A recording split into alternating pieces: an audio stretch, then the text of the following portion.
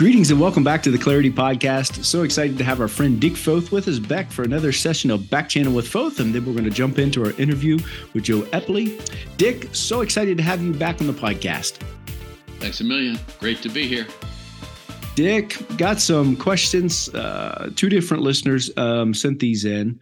The first one is about gender and gender identity. Says it has become a more important topic in the missionary world. Any advice on how to navigate the subject with my child?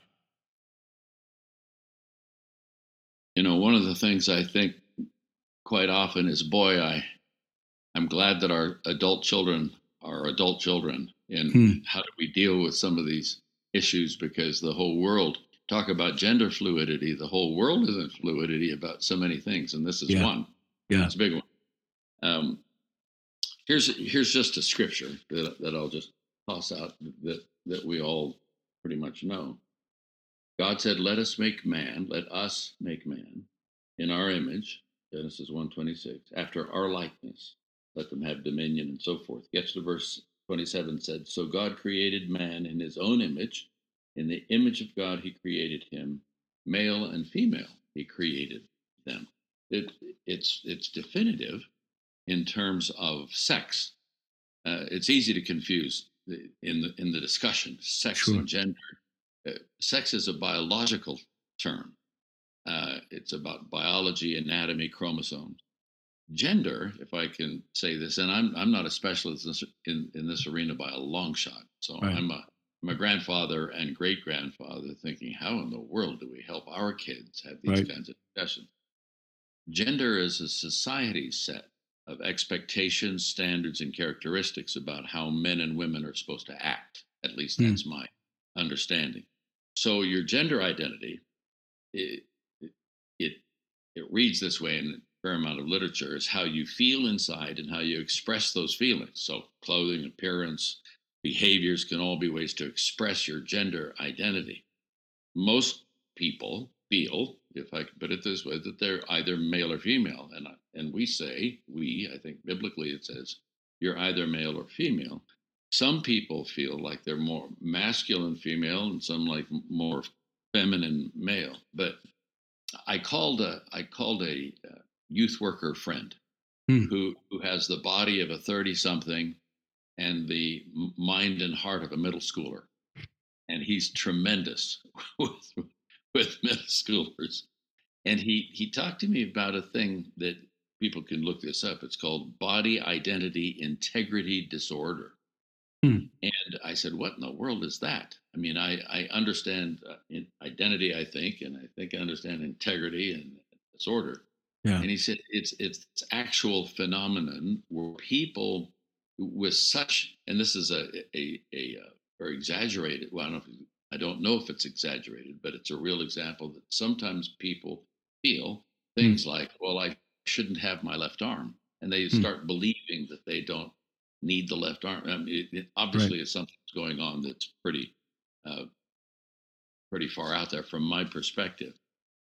But his approach when some young person would come and say, you know, I know I'm a boy, but I feel like I'm a girl. Yeah. And he would say, well, I hear what you're saying, because this is what just because this is what I say or feel doesn't make it true about you. And young people today, I mean, we're in a setting here in Northern Colorado where there's a university where they have the whole diversity thing in play, and as they do around the world in a lot of places. And the whole pronouns thing comes into play. You know, I'm like this pronoun, and once in a while, he said several times in the last couple of months, several young people have come and say, I'd like you to call me by this pronoun, whatever the pronoun is. And his response to them was, how about this? How about instead of me calling you by that pronoun, I just called you by your name? Would that be all right? 100% of the people have said yes. These young people. What happens is you can have any assumptions, any set of feelings you want, and find somebody who will identify and will affirm that. Hmm. And what you find in schools today is that you have some people who are in a cluster or group of friends, and they're saying what you're saying about yourself isn't true. Hmm. That's what they're saying Yeah. to the friend who's saying Right. this or the other. But when they go to class, the teachers Yeah. absolutely affirm wherever they are, and so you have this tension built up. And his comment was, if you only have friends who affirm everything that you think or say or believe, they're not a friend. Hmm. If they don't challenge you at some point. And he said, what we have found is that you need a Jesus centered community that gives you truth in love. So, Hmm. for the parent who's trying to explain this, first of all, we need to understand, the parent needs to understand what they think Yeah. as biblically as they can be about this and help guide children. So, I asked him, do you have a book of any kind? Yeah. And there's a gentleman in this area connected with the university by the name of Preston Sprinkle. Okay. And it's called The People to Be Loved. Hmm. And it's his walking through scripture, looking at sexual identity and all of that. And I'm sure it doesn't answer every question that somebody could ask, but I think it might give a parent a place to start. It Yeah. can be downloaded from Amazon. The People Awesome. to Be Loved by Preston Sprinkle. For sure. That Well, that's probably the single most challenging question I think in our culture then can be asked. That's way above politics and all the other yeah. stuff. I appreciate it, Dick. We'll put the link to that book in the show notes, and then the listeners can get it. It's a challenging question, but I appreciate you taking the providing this wisdom and insight in on it. The second question, Dick, is kind of different listener, but kind of I paired these two together. It says, as an MK and president of a college, have you experienced the challenge of trying to find identity beyond being an MK, or seen others struggling with this? Well, my MK experience was a long time ago, Yeah. but it was in my formative years, and I may have romanticized it because I was just a little guy, you know. Yeah. It was in my earliest elementary school years. But when I find a fair amount of identity with being an MK in this way, we were in India, post-war years, challenging times economically, food-wise, school-wise, and huge upheaval in the subcontinent. Yeah. I watched the Empire March out of India when I was 6 or 5. Two positive takeaways I have from being an MK is that life is an adventure. I Hmm. mean, I tell missionary kids, your parents have, wherever it is, it could be Europe, it's the whole third culture kid thing. Yeah. But I said you have an opportunity to learn stuff that most of us here in the States have no chance to learn. So Yeah. I see it as an adventure. Second thing is, and this comes back to my suspend your categories piece, Yeah. that different is not to be feared. I Hmm. think quite possibly I was able to work easily in Washington, D.C. with all of those cultures, literally from around the world, Yeah. 160 embassies, all that. Um, in part because I'd spent some years in India as a kid. I've never Yeah. thought about that till this moment, but Yeah. maybe that's part of it. But depending on personality, a child, a young person, is affected in different ways. As a college president, I saw it this way. I tended to see both ends of the spectrum. If there's a spectrum from I love being an MK, I want to go back there, and to I hate it, it killed me. I'm never doing that again. You Hmm. tended to see one or the other ends. Hmm. Either I'm really for it or I'm really against it, and hardly anything in the middle. Hmm.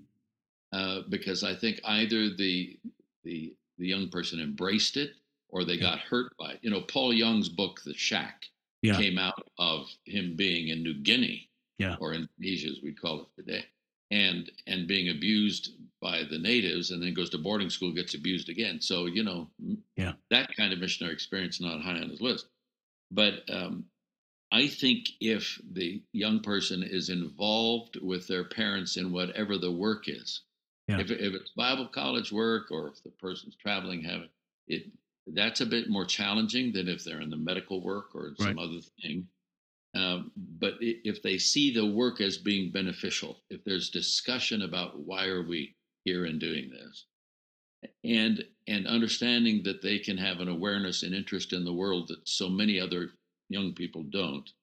Um, then I think that's a really a positive. It was just in the last few years, my brother-in-law, Terry Inman, who pastors, is in his early 70s.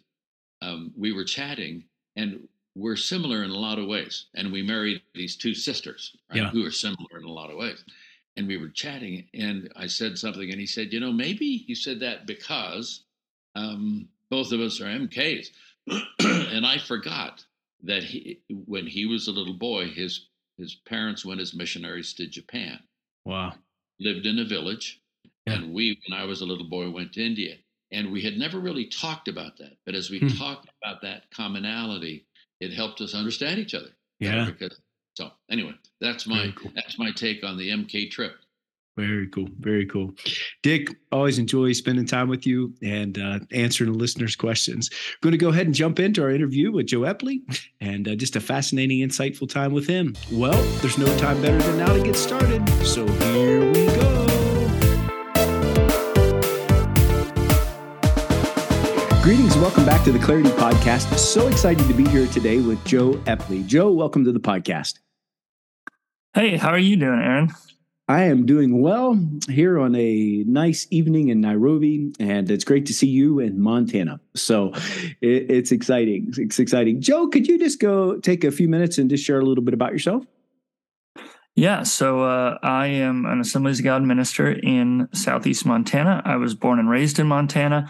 And I got saved in my kind of middle school time, definitely, kind of searching for meaning in life, searching for that what it was that felt real. And obviously, you get kind of excited about God and about Jesus, and it really took off for me. And I would say about a year after I got saved, I got called into the ministry, specifically focusing on youth ministry.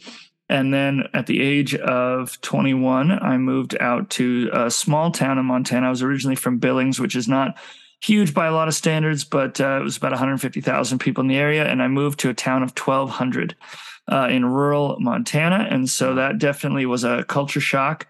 Not as many things were open, and it definitely took me some time to get used to. But I spent the last 8.5 years doing youth ministry in southeastern Montana. And then recently, I have transitioned to kind of more of a role as an associate, and have started to kind of mentor other younger leaders in our church, because we have several kind of different community outposts. Our church runs a coffee shop, runs a youth center. And so mentoring people into those roles has been really fun for me. And that's been what I've been doing the last, just about 6 months. And so it's been a lot of fun, but that's a little bit about myself. So very cool. Very cool. What's one exciting thing about growing up in Montana?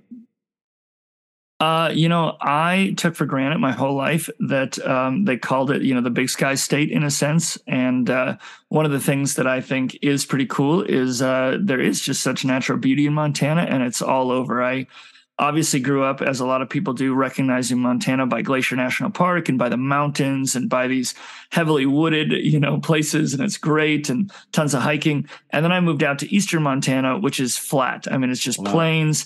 And my wife had to teach me. She's from eastern Montana. I married the pastor's daughter at the church I moved to in Baker, and we have two beautiful little girls. But she taught me how to appreciate the sunset over the plains, because it's just such a beautiful wide sky. And so I've really enjoyed all different flavors, I guess, of Montana's natural beauty. So very cool. Very cool. Well, Joe, our friend Nate Lashway, he shared that you had presented something at the network conference on a specific topic of gender. And he said, hey, you need to get in contact with Joe. He said it was challenging, it was insightful, and it was very valuable for him. So that's how I got connected with you. So we thank Nate for making the connection. But can you share just how you came about this passion, or this genesis? Where did it start for you, this passion on the subject of gender and the importance of it? Yeah, and I would say it's kind of a double, and I'm sure we'll alternate throughout the podcast. But when you talk about the conversation, especially in the church world around gender, you always reference the word. Well, it's about sexuality. Some days it's about gender. Some days it's about how those two interact. And really, it came from probably, in my opinion, one of the healthiest places where it was a few years into my youth ministry, and I started to encounter students, even in small town Montana, who were openly struggling in the area of gender and sexuality.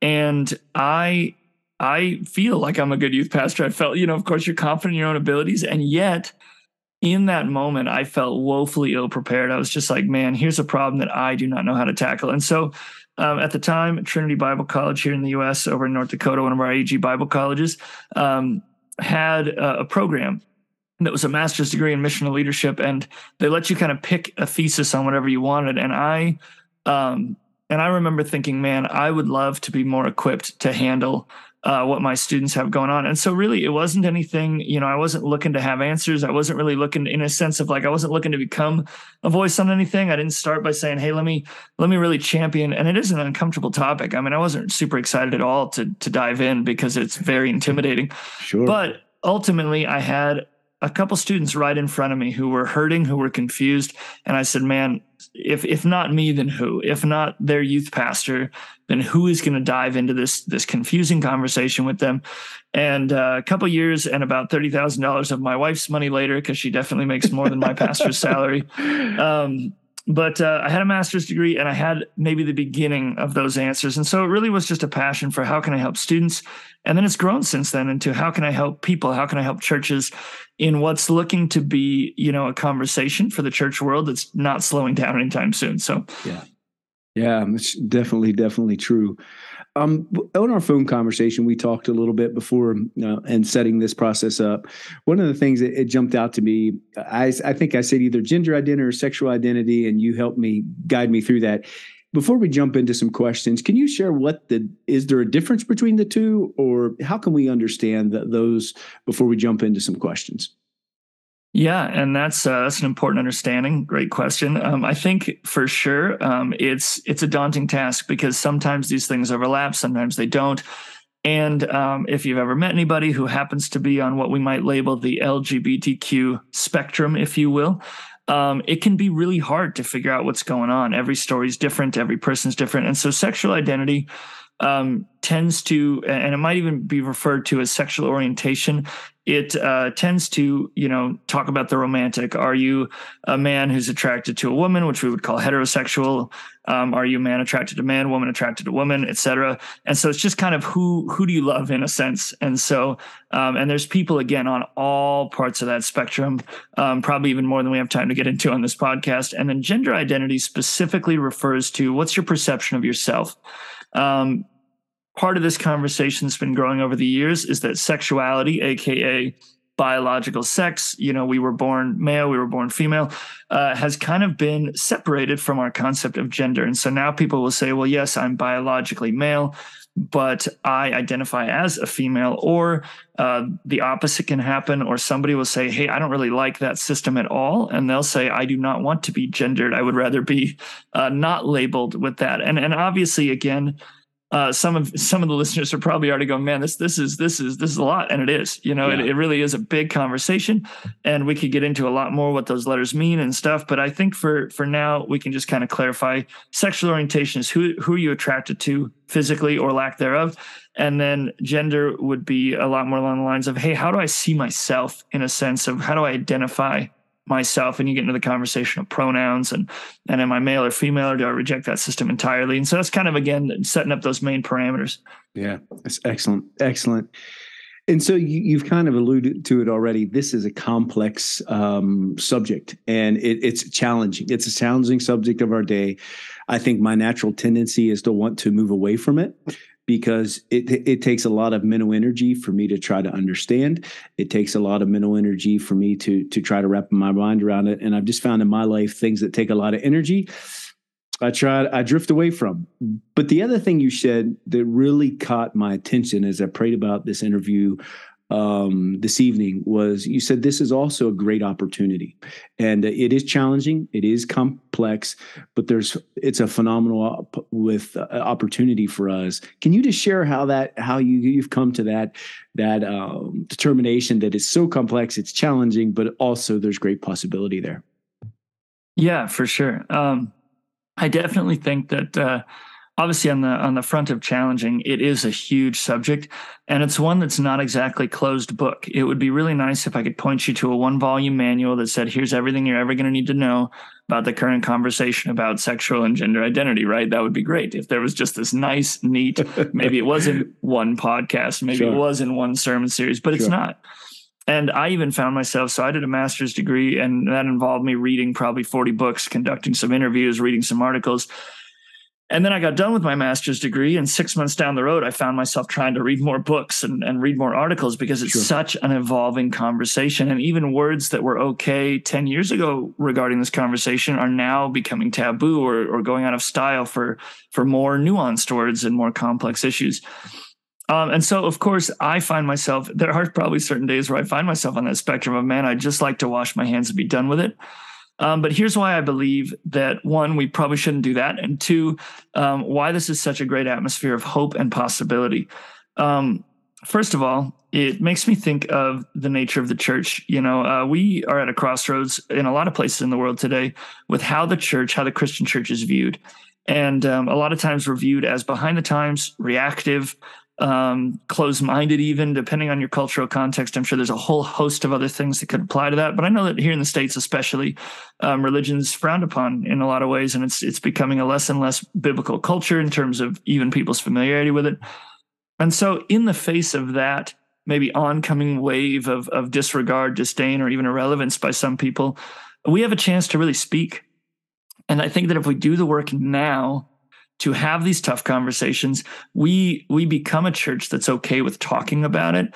And then when we're dealing with 21st century people who are living through this today, who are going to have these complex questions, then we're not caught flat-footed. We say, yeah, we are a church that's okay with living in a complex time.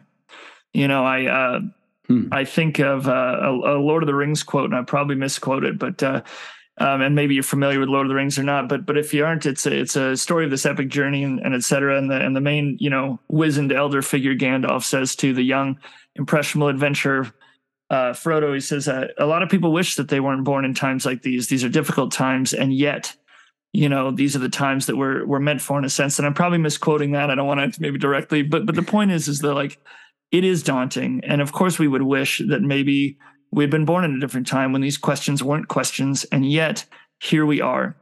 The second reason I believe that there's a huge possibility here is because of my underlying belief in the Holy Spirit, right? I think it's easy to take for granted the Holy Spirit's presence in our lives in terms of helping us do our day-to-day lives and in terms of helping us in prayer and do the work of the Lord. But I don't want us to underestimate the Holy Spirit's presence in this cultural moment. I know it sounds cliche, but nothing has surprised God yet. And so one of the things I do every day that helps me is I wake up and say, God, whatever problems arise today, I know the Holy Spirit's already there. I know that he is already involved. I know that he is already ready. And in a larger sense, in the global church, it's true as well. Like, God is prepared for this moment. He's raising up voices for as many smart arguments and smart conversations that come from, let's label it, quote unquote, the other side of this issue. God is raising up thinkers and leaders and believers and prayer warriors and people who are ready to handle this issue. And we can kind of become part of that solution. And finally on this, the reason I believe there's hope is because the Church of God has handled far worse than this, far more intense times, far more challenging situations. I have called, after even a brief study of church history, I have called the church my favorite weed, actually, because dandelions, any weed in any cultural context, it grows anywhere. You find a crack in the sidewalk or a shallow bit of soil that's in between, who knows, I'm in a garbage dump and an oil spill, and you will still find a weed growing in weird places. And the gospel is kind of like that. Like, governments, world systems, countries, history over 2,000 years has tried to stamp out the church, and it hasn't succeeded yet. So my heart tells me, not only is God going to meet us here, but we have survived so far, and we will continue to thrive. Like, nothing can take out the gospel. And so that's a few of the reasons that I have maybe a lot of optimism about the future. And so I'm thinking, listeners that are listening in, and you mentioned that we have the opportunity to do our homework and to be ready for this conversation. If someone say, hey, I don't even want to have the conversation because I don't agree with this, and I think if I have this conversation that I'm compromising what I believe. how would you respond to somebody that maybe that's their thinking at the present time? Sure, absolutely. One, I would say I sympathize. There's definitely a part of me that wants to say, hey, the Bible's talked about this. It's pretty clear, and let's move on.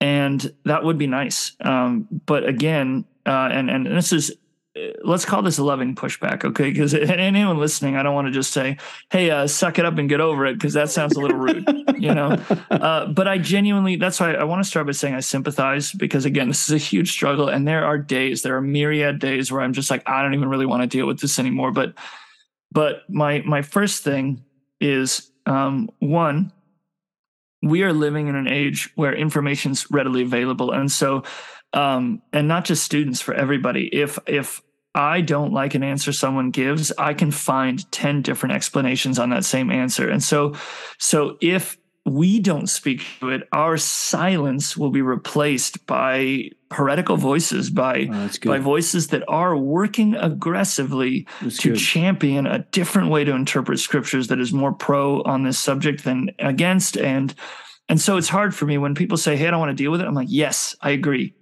But if we don't, who will? And the answer to that is voices that we don't agree with. So it's almost like, if we do try, we'll save some. And if we don't try, we certainly won't get any, in a sense. You know what I'm saying? Like, and I don't want to find ourselves in that place. I'd much rather, again, put in some of that work, put in some of that effort. And again, it's kind of like standing at the edge of it and going, hey, this feels too big. And I'm like, I agree, but there's ways to make it smaller. There's ways to, do some introductory conversations, and they're not the worst. And as far as compromise, I think that we have to understand the word that comes to mind, and we can get into this more if you want, but the word is incarnational. I think that there's a sense in which we serve, the model of our faith is Jesus. Obviously, the founder of our faith is Jesus. And he modeled incarnational ministry. He didn't sit up in heaven and say, well, why don't we just send him a message in the clouds that says, here's how to get saved. He lived among impoverished people. He engaged tax collectors and sinners, and he embraced controversy. And you say, well, that sounds a little heretical. I'm just saying what the scriptures say. He sat down in rooms with tax collectors, sinners, and prostitutes, and he was willing to look covered in mud because he knew that those who were also dirty needed help. And one of the things that I've encountered already in this conversation is I have been slandered. I've had people say, Joe, you're walking too close to the fire. And I get that concern. But here's my problem is if everyone's standing 200 feet away, those who are drowning, 200 feet offshore are going to have nobody. And I'd rather risk a little bit of my reputation to be able to engage those who are, again, feeling the pain of this, feeling the struggle of this, feeling alone in this, and wondering if the church has any answers. That's good. That's good. I just want to pause for 30 seconds in the middle of this episode to share some exciting news about the book I published, A Caring Life, How Each of Us Can Change the Trajectory of an Uncaring World. It's available now on Amazon in audiobook, Kindle, and print form. And the book helps us recognize that our world is moving in a direction of an uncaring life and helps us reorient towards a caring life, where those that are in our life feel valued, they feel known, they know that they belong, and they matter. The book, as I said, is a valuable resource, and I believe will help change the trajectory of an uncaring world. It's available now on Amazon. So, Joe, the majority of the listeners to this podcast, it's probably 75-25. So 75% would be missionaries serving around the world. And so you would think, hey, that doesn't exist in Africa, or hey, this challenge is not going to be there. This subject's not going to come up in a school, and you name a country. But the reality of it is, and our missionary kids and our families, it's a subject. I know in our household, it's been a subject that we've sat around the dinner table and talked about. But at the same time, it has been a challenge for me to understand and not to cut off the conversation, and to try to hear what my kids are sharing and what they're hearing at school and what their friends are sharing, and walking through that. How can we, what is wisdom and insight do you have for maybe parents like me that want to engage their children in this conversation, not cut them off, and listen to them, and to do it in a wise way? Do you have any suggestions for us? Yeah, absolutely. I would say, first of all, we have to break down a few of our own mental barriers, and these are well-crafted, well-placed mental barriers, and they're important and they serve a purpose. But we have to break them down just a little, okay? Because on a subject like this, again, it kind of goes back to what I already said, but if you're not going to engage, they will find the information. They already have the information. They don't need you to get the information. And a lot of the voices that they are going to find are going to be contrary to what we call sound doctrine, to the traditional view on scripture. A lot of these things are going to happen regardless. And so, one of the main encouragements I have is, you mentioned the word listening. I think listening is important. But I think that when we do listening, we kind of have to have a skilled approach to listening, an intentional approach to listening. Sometimes we listen dismissively, and we listen with the aim of saying, hey, I hear what you're saying, but I really want to tell you about this biblical truth so that we can kind of move on. Or we listen fearfully, and we let our reactions, whether they be disgust, fear. My lead pastor is 57 years old, and he was raised in Montana. And I asked him, I said, hey, when you were in high school, what kind of conversations did you have about this? And he kind of just stared at me silently. And he said, yeah, that's about it. Because he was raised at a time where this was not even a conversation. And he said, you didn't even, he told me, pretty casually, he said, you didn't even stick up for, let's call him an LGBTQ individual, because then you would be labeled that way. And it was just a totally different time, totally different culture. And so to have the conversation is already fearful enough, and it brings with it feelings of disgust, feelings of fear, feelings of overwhelm, feelings of, man, I just don't like this, feelings of I'd prefer not to be here. And my wife says it most succinctly when she says, fix your face. Because sometimes when we have conversations, they can read when we're already pre-shut down, when we're already just waiting, they can read those signals. And so one of it is intentional listening. And two, the mental barriers I talked about, one of them is we have to get over the fact that listening does not create compromise. They're not the same thing. And so some people have already said, hey, I don't even want to listen to the conversation because I'm afraid that by doing so, I have already compromised my morals. And I'm like, I understand that. And obviously there's a lot of ways I'm not. So don't hear what I'm not saying, right? I'm not saying you should encourage your kids to take in any kind of input they want. That's not what I'm saying. I'm not saying that you should make sure that your home always has the right and the wrong available, again, readily available for your children. What I am saying is, as adult, mature believers who are grounded and founded in our faith in the Lord, we should be able to hear a perspective we don't agree with without feeling like we've just suddenly whoosh compromised. For example, there was a girl in my youth ministry who opened up to me and said, hey, I don't feel like I'm a girl. I feel like I'm actually a guy. And that was the beginning of kind of these conversations. And one day I just asked her point blank. I said, hey, what's it like to live in your head? What does that feel like for you? And she opened up to me and said, man, it feels like I'm at war with myself. It feels like I'm just having kind of these struggles and these problems, and really like elaborated. Now, I didn't walk away from that conversation any less right by my God. Instead, I just grew more compassionate and I grew more willing to at least hear, because again, even if your end goal is not to agree, people will not engage you if they don't feel heard. And we could get into all sorts of generational theories, but one of the things we know about people, let's say age 30 and under, even age 18 and under, is if they perceive their voice as not being heard, whether you agree or not, they will shut down. They just don't care. Because there are myriad contexts ready where they're going to be heard and agreed with. And so that active listening part, I think, is the first thing. And it's a lot about tone, right? It's also, and let's talk parents to children. It's a lot about ways to say things where you could say, man, I'm afraid that they're going to go down this route because they're asking questions about it. And so we react with a strong arm and say, we're not going to talk about this anymore. And we bang our fist on the table. Or we say, hey, read this book. And then we kind of, don't engage it. It's like the weirdest puberty talk that no one ever had with anybody. It's just, here, read this book and you'll figure it out. And it's like, well, that's not active. That's not proactive. So instead we can start to say things like this. They bring up a topic, super uncomfortable. And you say, hey, why don't you tell me, everything that's in your mind? I just want to sit and listen. So I make sure I understand you fully. And what you're doing is you're giving them room to talk. You're not agreeing with anything. You're just saying, hey, I want to make sure I understand you fully. And maybe in that moment, you don't have answers. So own up to it. Say, hey, what you said today, man, it gave me a lot to think about. And now I'm not saying you've committed to agreeing to anything, but it is a lot to think about. So you say, man, I'd love to take some time and pray about that. And let's have another conversation about this in a couple of days. I would just love that. Thank you.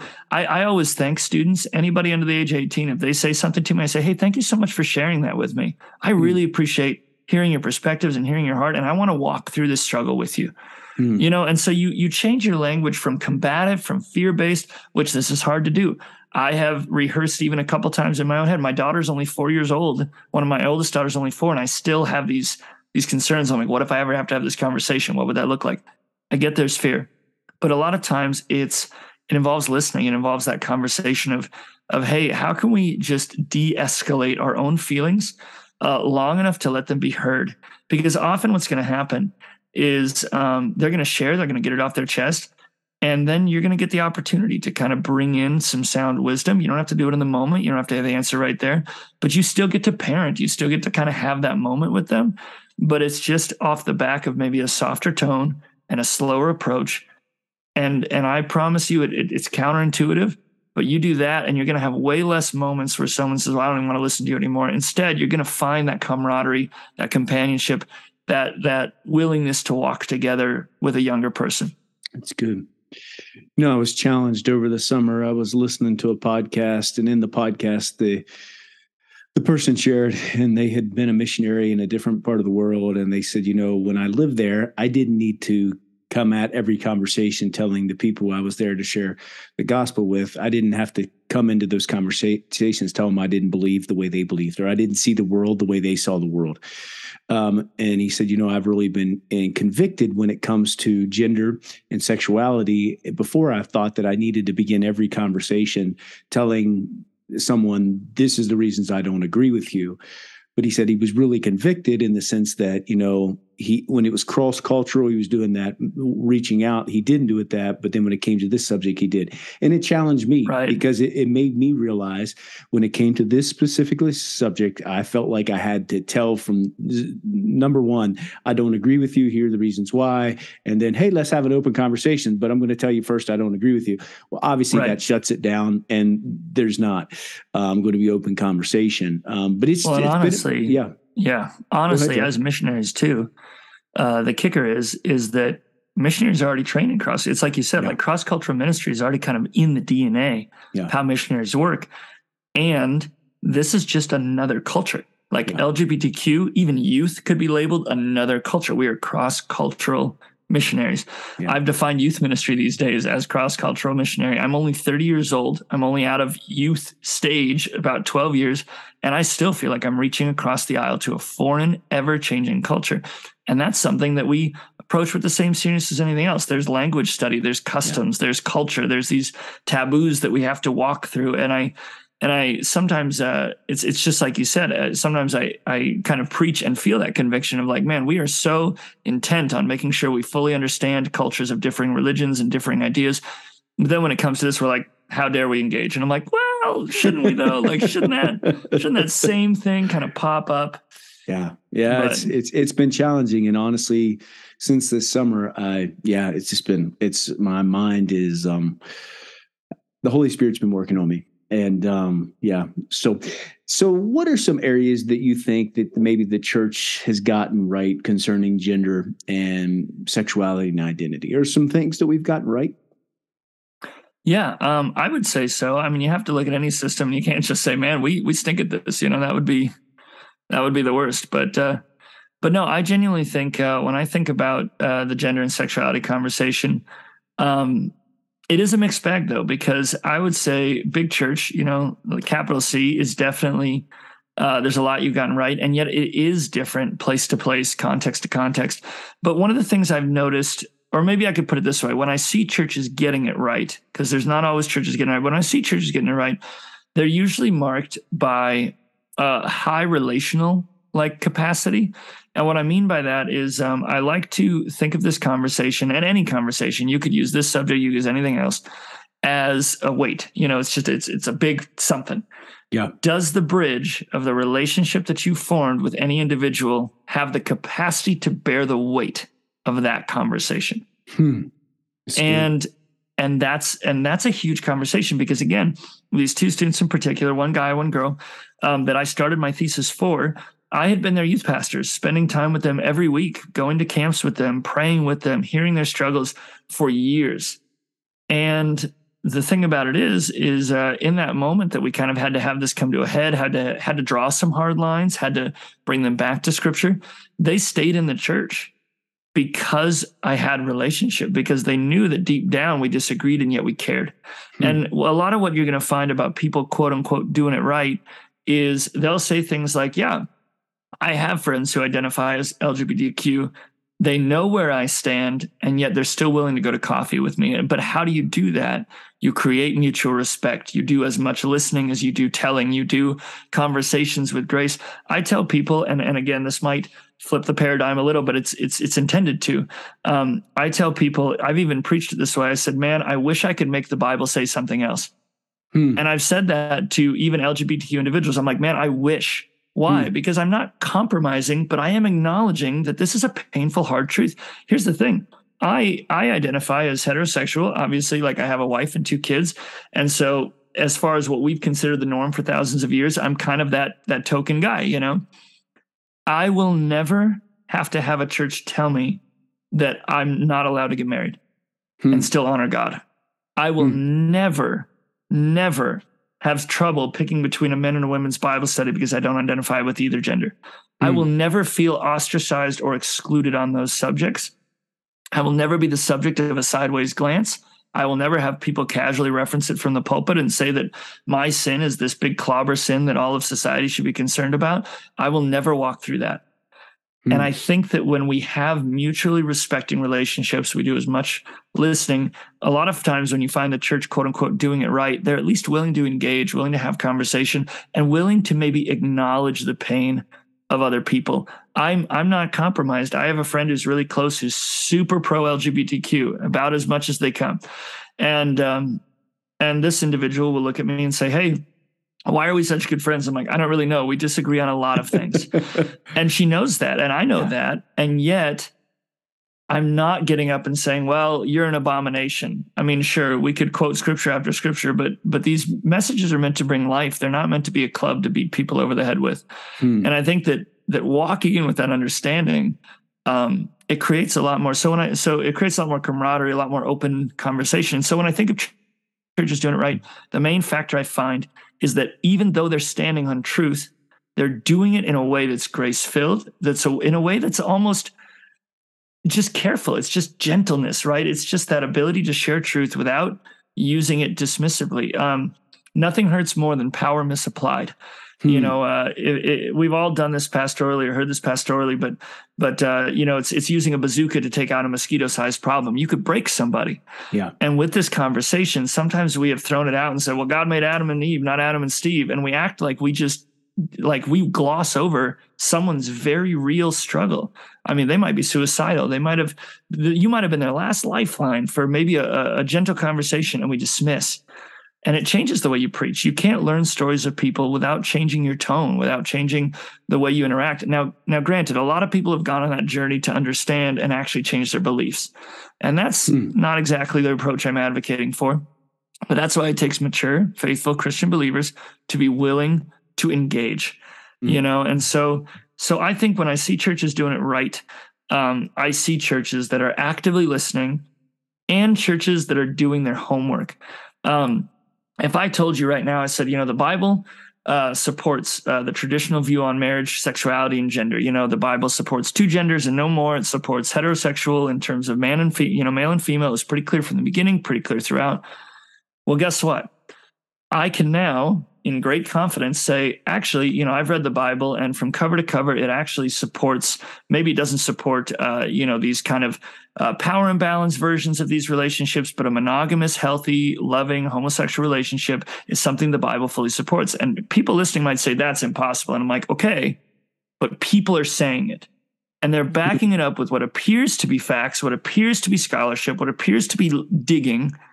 And my question is, are we willing to do the hard homework to have theological conversations? Because again, the era of I would like to just set it and forget it. God made us, I've heard people say it all over the place, that Adam and Steve quote that I casually mentioned, or saying, God settled it at Sodom and Gomorrah, or, Paul made it pretty clear, or, like we say these things, but these things are being taken for granted in a society and in a world that no longer takes them for granted. And I promise you that for every time you've referenced a passage and said it couldn't be any clearer, there are people working equally as hard to say it couldn't be any clearer towards the opposite. And that might surprise you, but it still begs the question, what are we doing with our scholarship? Are we trying to do the hard work of contextualizing the scriptures, of digging deep? And you say, well, that sounds like a lot of work. Yes. But if not us, then who? Yeah. And it doesn't mean we have to be experts in this, but we have to be proficient. Like we don't have to make this our whole thing, but we might need to at least be aware of some of the not every pastor, not every mission, not everybody's a counselor, but we should at least know some of those basics. That's good. Not everyone's a licensed medical person, but we should at least maybe be able to help someone through depression. Like we should try, because it's tools of our trade. This is a conversation. It's not going away. So when I see churches doing it right, I see good scholarship, not taking those biblical truths for granted, even as they solidly defend them. And I see active engagement, active listening. So those are two things that I think is huge. Yeah. And so I guess that probably leads into the things that we need to grow in. You've talked about the scholarship and active listening, or would that be the things you think we need to grow in those two areas, or the other things you think? Yeah. And I would say for sure those, because obviously everything we do well, there's a flip side where maybe if we don't do it well, it's a problem, but another thing I would say, as far as an area to grow, is I think it could be a lot of things. I think one, when we're crafting leadership teams, we need to make sure that we're thorough. A lot of people that maybe have served faithfully for years might have different opinions on this now than when they first started. And so as pastors, we need to, and leaders in churches, we need to be creating culture that checks in with its leaders, checks in with its volunteers, checks in with whoever it's working with, because these beliefs are changing rapidly. And one thing I've noticed is that it's almost as if we wake up one day and go, wait a second, all these volunteers, all these lay leaders around me that I thought were rock solid are not. And so as pastors, as leaders, we need to be creating culture that kind of checks in and says, hey, here's our core values, and here's what we believe, and here's why it's so important. Are you still on that path? How are we creating those conversational moments? I think pulpit ministry is huge. I'll just be pretty blunt. LGBTQ is a really easy scapegoat for a lot of other problems. And I have heard so many pastors just say from the pulpit, the signs of our times, it's the gays and their agenda, and we talk about this as if it's the only wrong thing we've ever dealt with. And I'll just be really honest, like I'm kind of over it, one, because those kind of triumphant statements, they're very comforting for Christians to hear, but they're very damning for non-Christians to hear. And you say, well, shouldn't we be talking about conviction of sin? I'm like, yes, but as one among many, not as the end all be all. And last I checked, there's only 6 entire verses in the entire Bible that deal with the issue of homosexuality. 6. There's a lot more that deal with heterosexual sin, that deal with gossip, that deal with gluttony, that deal with sins inside of, male and female marriages. Sure. Like these conversations have to be dealt with in a nuanced fashion. And I think sometimes what I see, probably because of, again, the complexity of the subject, people feeling like there's a mountain of information, people just don't engage, and they succumb to pressure. Like a lot of people in the church are going to ask you to have a quick answer, but quick answers are never thoughtful answers. They're just quick answers. And so instead of saying, because again, for me, in my context, there's always a deacon over my shoulder saying, we need to take stronger stances on this and that. Well, sure. But in the meantime, there's a real person who's being hurt, who has been hurt, and who is struggling, sitting in the pews of any church, existing in any community. And we have to kind of, for their sake, we have to deal with it in a calmer fashion. The second thing I would say, beyond what we've mentioned already, and I'll just be brief on this one, but as far as improvements and ways we could grow, one of the things that comes to mind is just conversations about identity, right? Like sometimes I think that discipleship in general, this is one area where it's going to become very clear how weak often our discipleship is and our discipleship processes are. And you say, well, why? Don't throw me under the bus like that. I'm like, don't worry, I will join you under the bus, because even one of my tasks at my church and my new role is to like do better at discipleship, because again, we're not seeing people become Christians in a sense. I would say that a lot of times in our various complex contexts, we deal a lot with behaviors. And so LGBTQ could be defined as a behavior. We see someone walking the door and there's a man holding another man's hand or vice versa and all these things. And we say, well, God must want to deal with that behavior. That's what most noticeable to me. It kind of grosses me out, or whatever you come from. Maybe you have a softer belief than that, but we say, hey, this is really abrupt into my face. And so we start to play the Holy Spirit's job and we say, well, that must be the issue that God wants to deal with. There's a podcast that I'm going to reference. I know that later on we're going to be talking about resources, but in this podcast, there was a gentleman who interviewed a gal who had, in her young adult life, walked away from her, we'll call it her gender at birth. She went from female to male, everything just short of surgery. She kind of presented male, dressed male, took on a male name, just kind of moved on with her life. Well, eventually she walked back into church and eventually walked back into feeling at home in her biological gender or biological sex. And he asked her, he said, hey, what is it you want people to know when they're dealing with this group of people? And she said, just because it's the first thing you notice doesn't mean it's the thing God's trying to deal with. And I think that's a powerful truth, because again, we walk in and we say, well, this has got to be the sin that God wants me to help them get free from. And I'm like, or maybe they have unforgiveness issues. Maybe they're like any other human being who is a complex tapestry of issues. And we just need to let the Holy Spirit lead the conversation. You say, well, does that mean I can never say it? No, but let's make sure that we're dealing with people as whole people. We're discipling as whole people, that we're not reducing somebody. I would hate it if in every conversation somebody said, yeah, this is my heterosexual friend, Joe.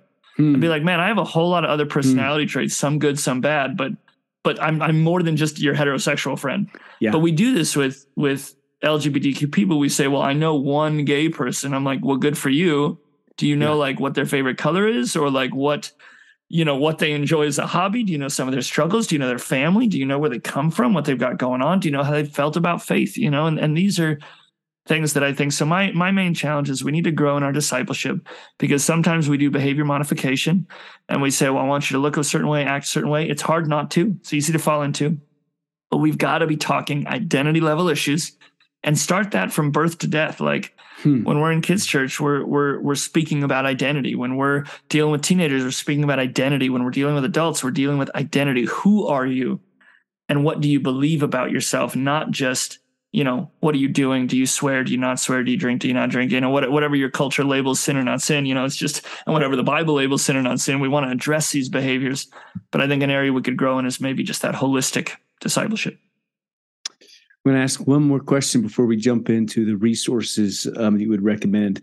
Is there areas that the church or Christians maybe have been unclear or confusing when we begin to discuss this subject?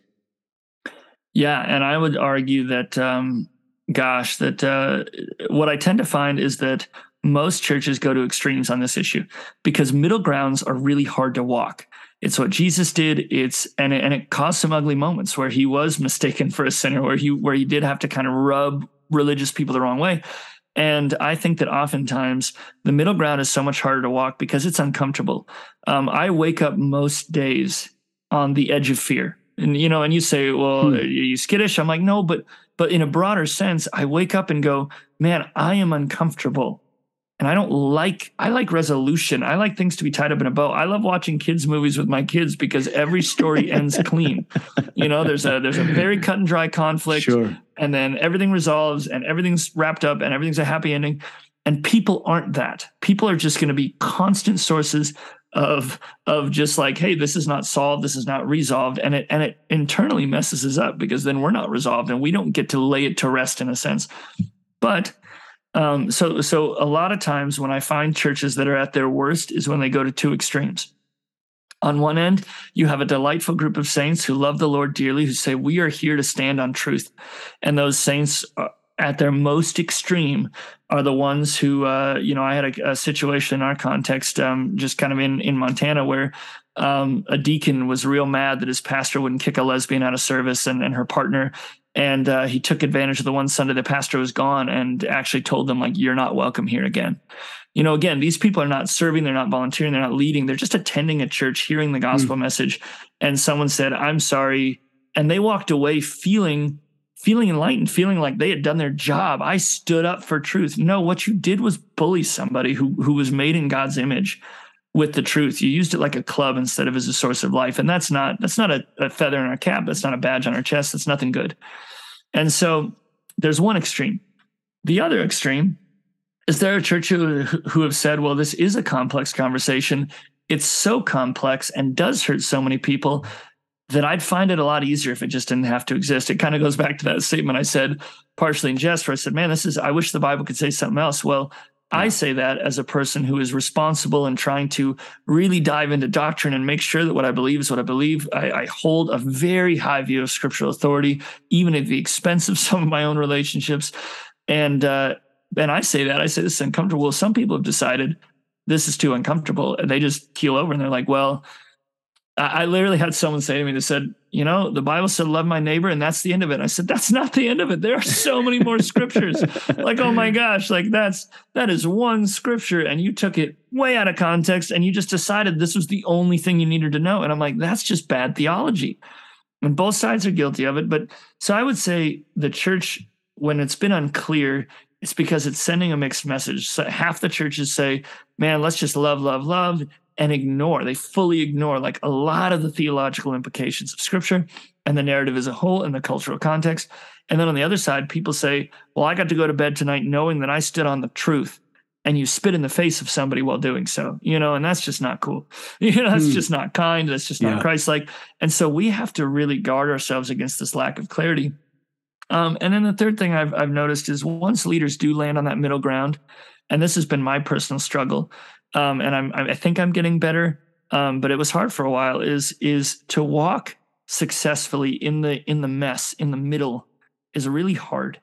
And one of the things I've recognized is once you do land on a place that's both truth-filled and love-filled, both compassionate, but also committed to scripture, once you land in that place as a leader, being bold without being harsh, being kind without rolling over, answering questions when they're asked, but understanding the complexities behind those questions. So it becomes a lot of like, then you lead well out of your understanding. And that's an area where we're unclear, because some days we roll over and some days we're too bold. And finding that line, can I just encourage you? It's not easy, and it's probably something you're going to do forever. I still have every interaction I've had with this community. I go away going, okay, let's evaluate. Let's see, how did I do? What do I think? What would I do differently next time? But again, if I don't engage, who will? That's kind of, if we don't engage, who will? So those are my thoughts there. Good word. So some resources. Is there anything that you would recommend, maybe if people would like to explore this subject a little further? Yeah. And I would say, luckily, it's just one name. There's a guy named Preston Sprinkle, memorable last name, but he is a theologian located in the Northwest of the United States. And he has a podcast. It's called Theology in the Raw. Now, granted, this podcast is a little bit not for the faint at heart, because he's willing to ask some pretty tough questions, and he'll explore politics and gender and a whole host of other issues. But if you're a podcast person, as I'm assuming maybe by listening to this podcast, you might be, but if you're a podcast person, Theology in the Raw, and basically he is willing to engage. He was the podcast I referenced earlier. We said I sat down with my friend who walked this journey. As of right now, and I think for this foreseeable future, I think he has been very well established in his viewpoint on scripture. At least everything I've found so far, he's been very traditionally minded in terms of like, here's what the Bible says, and we can't get around that. It makes us uncomfortable. But again, the Bible is, a binary system of gender. The Bible is pretty clear that heterosexuality is kind of the norm that God set out. And he'll say those things, but he'll also preach compassion, and he'll also walk with people through these struggles. And so he'll have a lot of episodes. He's got like 900 episodes. It's kind of bonkers. But you could walk through and you could scroll all the way down, and there's going to be some titles that grab you. Some of them might be very foundational. It says, hey, what is this conversation about? Or they might have a new term that you should be aware of. And those are 45 minutes, hour and a half, and they're doable. They're bite-sized. He also released 2 books. And so if you're more of a book person, I call these like if I had an Old and New Testament on this conversation, obviously besides the literal Old and New Testament. Sure. But if I had something that was authoritative about the gender and sexuality conversation, he wrote 2 books. One of them is called People to be Loved, Why Homosexuality is More Than an Issue. And in there, he lines out a basic theological understanding of here's what people say when they're pro-LGBTQ and are trying to maybe rework the Bible, but here's where we line up with this view. So he goes through theology. He goes through some basic compassion. It's kind of a basic training manual in a sense. It'll help you get acquainted with the conversation and some of the major pieces. Then he wrote a companion book that I cannot... it's called Embodied is what it is. It's called Embodied. And basically he walks us through a theology of gender. He says, you've got people in your church, in your family, in your context who are questioning this. What does the Bible have to say? And again, he approaches it with grace, fairness, compassion, and above all, a commitment to a well-researched biblical authority. And I've loved that about him so far. As far as being a person who, again, falls under that traditional viewpoint, who we would probably call orthodox, I have found that his stuff's really good. And so one name, Preston Sprinkle, you can go books, you can go podcast, and he's a great resource just to get a cursory understanding of the conversation without feeling so darn overwhelmed. That's good. It's good. Joe, it has been a pleasure to have you with us today, to learn from you, to hear the passion in your voice and your love for God, love for his word, and love for people. Will you pray for us today as we close out the podcast? Yeah, I would love to. And I just want to say thanks so much for letting me on to talk about this subject. I know again, it goes back to what I've said a dozen times in this podcast, but if someone doesn't, who will? And we get to do that as a team. We get to do that as leaders in the church. And I just am really happy to, that you're engaging this yourself. And that's exciting. So let's pray. God, I thank you for this moment, God, not just this moment in this podcast today, but this moment in history, God. This is no different, God, than any other season of history, Lord, where you are active and working through your church. Your Holy Spirit has been here before we got here, and it'll be here long after the church moves past this conversation. And we know, God, that you are with us, that when we wake up in the morning and face uncomfortable situations, that the Holy Spirit is there, empowering us every step of the way, God. And I pray for each listener tuning in and the ministries and contexts that they represent. God, I pray that they would maybe find a new sense of encouragement and boldness. Maybe they would find some new resources, God, that would just help their mind kind of wrap around what we've got going on and the conversations of today. And most importantly, God, I pray for those we minister to, for those with questions, for those struggling, for those who find themselves on this spectrum and just wonder what God has to say about it. God, I pray that you would help us always keep them in mind and in our sight, that we would do this for the sake of those who need it most, for the sake of image bearers of God, those who are made in your image, Lord, who are sons and daughters of you, who need the gospel just like any other person. And we thank you for it in your name. Amen. Amen.